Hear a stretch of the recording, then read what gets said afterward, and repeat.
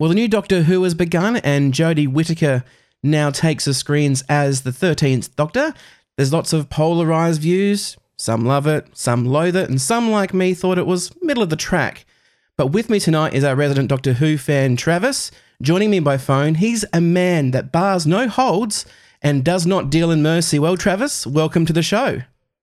Hi, John. How are you going there today? Not bad, thank you, mate. Well, look, let's jump right into it. Let's get started. First, perhaps you could start with what you thought of the first two episodes. Listen, I thought the second was better than the first. You get back to, I guess, a very sort of familiar theme. Mm-hmm. I'm still having trouble with Jodie Whittaker. Okay. Absolutely no problem with a female Doctor, Mm-hmm. but I don't think they cast the net very far because obviously Chris Chibnall had a working relationship with her in Broadchurch. Yes. But I don't think she has the gravitas. Mm-hmm. I don't think that people would get behind her as quickly as they do. Okay. So that's probably the big thing, whereas there are a lot of people raving about Jodie Whittaker. Mm-hmm. I find it to be very much Peter Davison when Yes. he took over from Tom Baker, which is, he's very amiable, but I'm not sure why people would, listen to him. Yeah. Okay. I get that definitely from him. It was a bit of a mystery to me. I've only seen a few of those episodes because I'm a bit more of the new batch sort of fan. Mm-hmm. Not going much into the past. I had to kind of draw a line in the sand as to where do I start from, given that I dedicate myself to so many other fandoms as well. Mm-hmm. So, and it's just the case that I did grow up with, classic Who. of course. I still remember seeing the Robot episode 3. That was the first episode I saw. I saw it in a caravan on a black and white TV up in Berry when we were travelling with my grandparents. I still remember that. So Amazing. I still remember the very first time I saw Doctor Who. I was 6 years old Mm-hmm. and watching that. And, I very much watched it, 6:30 in the evening, Monday to Thursday on the ABC for the 10 or 15 years that they showed it continuously like that. Yeah. Yep. So, but I also understand that you can't make a show like that now and have it rate. Yes. You look at the effects, so you look at some of the acting, although some of the acting is superb, Mm-hmm. some of it isn't. And especially towards the end, you could see it was something that was very tired and not a lot of love was given into it, and it fallen into very much a rut. So, obviously glad to have it back. It's been running 12 years now, and you've got to treat them as different sorts of animals, but you do have to pay sort of a homage to what came beforehand. Yes. In fact, that was one of the questions I was going to ask you. Obviously, leading into this new series, there was quite a lot of talk about them kind of going off script sort of thing from what we've come to expect, without there being any repeats of established enemies and things like that. Do you think they've gone too far? Did they run the risk of alienating their audience? Well, if you wanted to look back in the past, and the only reason I mention this is because recently the Blu-ray of season 12 came out, which was Tom Baker's first season, and you actually don't see the TARDIS.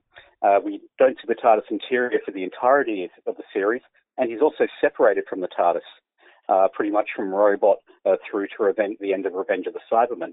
Okay. So it is a case of it's a very comforting thing to see the Doctor around the console and with the TARDIS, Mm-hmm. and they really did throw the rule book out with that, and that again was a new producer coming in, Mm-hmm. so a new direction for the series.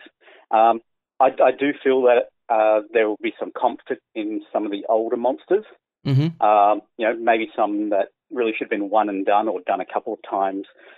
Weeping Angels, I'm not going to be sorry if we don't see those again. Yes. I think they're a great first episode. By the time it was the law of diminishing returns. Yeah. I mean the Tom Baker first story Robot that I referenced before, the Kettlewell robot.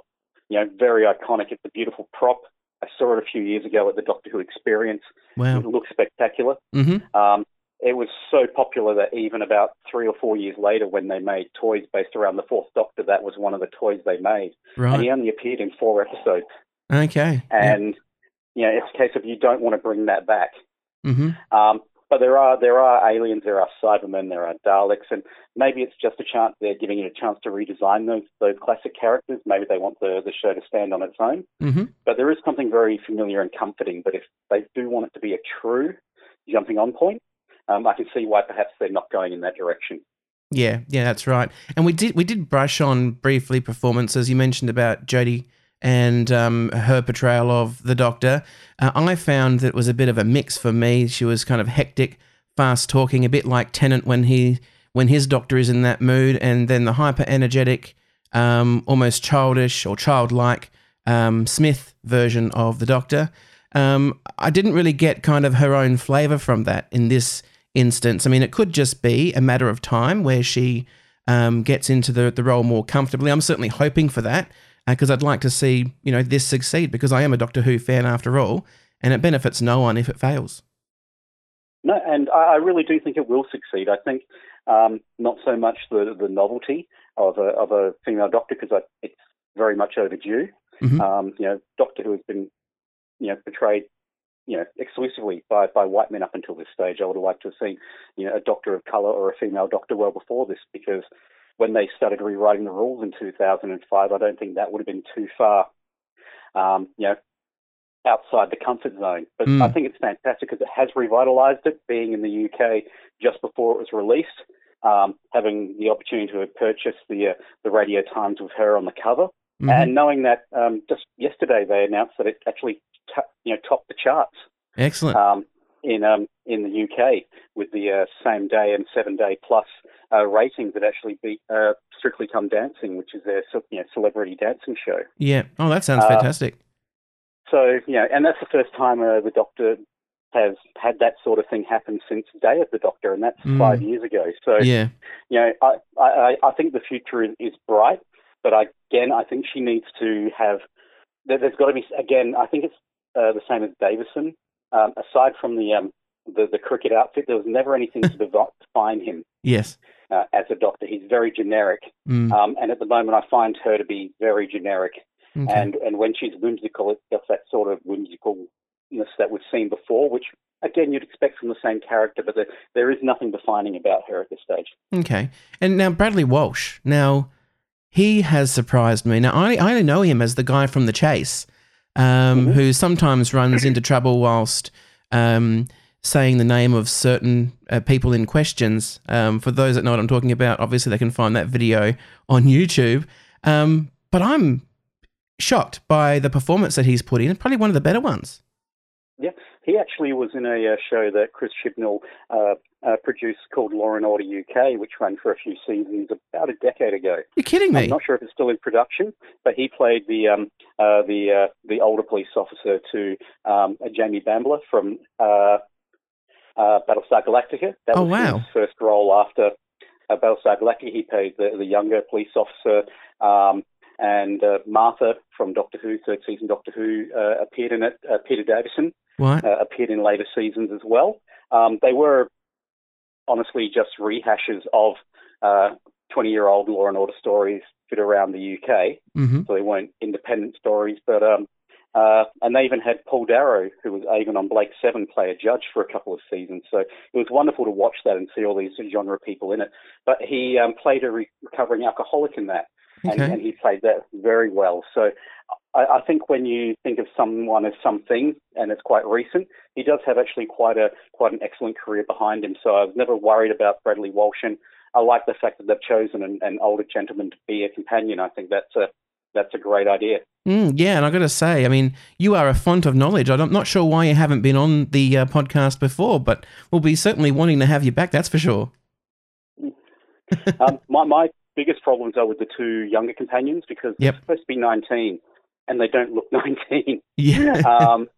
And I did look up their ages after the first episode, and Yaz is 30 years old. Oh, my goodness. And playing a 19-year-old. And so that does take it out of there. And I think you could have, effectively had them in their mid-20s. Mm-hmm. Yeah. And set them there. It still wouldn't be outside the realm of possibility for Graham to still be Ryan's grandfather at that age. Sure. Now, for me, a big thing is the sonic screwdriver. Now, because I collect pretty much only vehicles and weapons and devices, right? So from Star Trek, obviously, it's a phaser and a tricorder and some ships. When it comes to Doctor Who, it's a sonic screwdriver and the TARDIS. I liked that she made it by hand. But what were your thoughts on the design? sort of begrudgingly bought it. It's just like I'm in Cardiff now. It's here. I know that there's not that many of them around. And I was getting one for a friend as well. So I thought it's probably time to, bite the bullet and buy one, because I've got a bucket full of sonic screwdrivers next to my monitor. Right. And I thought, you honestly don't not want to have that. So most people would have pens, and you have a bucket of sonic screwdrivers. Yeah, sonic screwdrivers. It is a case of it's probably my least favorite design. Mm-hmm. If I have to, in fact, and I've loved all of the designs. Right from the classic series, I love Eccleston and Tennant's sonic screwdriver. Mm-hmm. I love Matt Smith's sonic screwdriver. And I love the second sonic screwdriver that Capaldi had. I think that's absolutely fantastic. Yeah, that's my favourite. Yeah, so obviously that's caught a bit of flack online as well. I think the only thing I thought, aside from the actual design, is that given that the Doctor created it because of need at the time, I would have thought that once she got back to her new Hugh Butte TARDIS, that she might actually use more, Time Lordy components to put together and make one that might be even more robust. Well, the whole point is they make a note of, I've made it out of Sheffield steel. So I assume it is quite robust. I guess the thing about that is that the TARDIS gave the Doctor his last two sonic screwdrivers, and this time the TARDIS gave them a custard cream dispenser. So it's a bit of a trade-off, but I can understand that, and it's good to see the Doctor make things again. It is, yes. In the spur of the moment, I quite like that. The classic series from The Visitation onwards, the Doctor didn't have a sonic screwdriver. They thought it was a plot device to actually, the producer at the time thought it was a plot device that wasn't necessary. Mm-hmm. However, I think it is a good way to, expedite a situation to have the Doctor have a tool that, he constantly uses. Absolutely. And so we move on now. Now, obviously, I mentioned the TARDIS. What are your thoughts on the new design? Listen, the outside is fantastic. It is very much a homage to the third Doctor's TARDIS. So I think the outside of the TARDIS is absolutely spectacular. Yeah. It's something that is very hard to get wrong. But the fact that, they have changed it slightly, the fact that it is recognised in the second episode, they all talk about having seen them. Yes. There's a functioning police box which looks very similar to the TARDIS outside of Earl's Court in the UK. Yep. But there are also some other ones around, and as they said, some of them have been painted different colours or so forth. But I think it's absolutely fantastic. It's a beautiful looking TARDIS. Inside, I'm not amazingly happy with it. It seems very dark. And I don't like the big crystal that replaces the time rotor. Yes, yes. Yeah, I noticed that. I mean, I liked the, when you first walk in, they have three walls, which are like the TARDIS box. I like that because you see a bit more of that from the inside. I didn't mind the kind of honeycomb design on the very inside. Obviously, it is, like you said, a bit dark, which makes seeing people a bit difficult for a practical purpose. But then those crystals in the middle, it kind of looks like a dead spider that's upside down. You know how their kind of feet all curl up? That's what it reminded me of. Didn't like that so much, but I mean, that's really my only gripe with that. Yeah, and it looks a little bit smaller, and there's nothing wrong with that, but they've got the studio space now to make it look bigger. The last one was 2 levels. The last TARDIS is actually my favourite TARDIS interior. I've got to say I agree with that, yep. And it really is a case of the new one, even the little crystal police box that spins around, I thought that was a little bit trite. The big egg timer. Yes. And setting everything going there.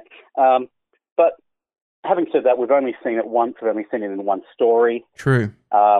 Chances are it's something that we're going to have to live with for at least 3 years or 3 seasons. Yes. But, it'd be interesting to see which direction it goes, but I'm not a huge fan of the interior of the TARDIS. Right. Well, obviously you are well-versed in the Whoniverse, if I can call it that. Did you have any other impressions from the first two episodes? Yeah, I feel that it's probably a little bit too crowded.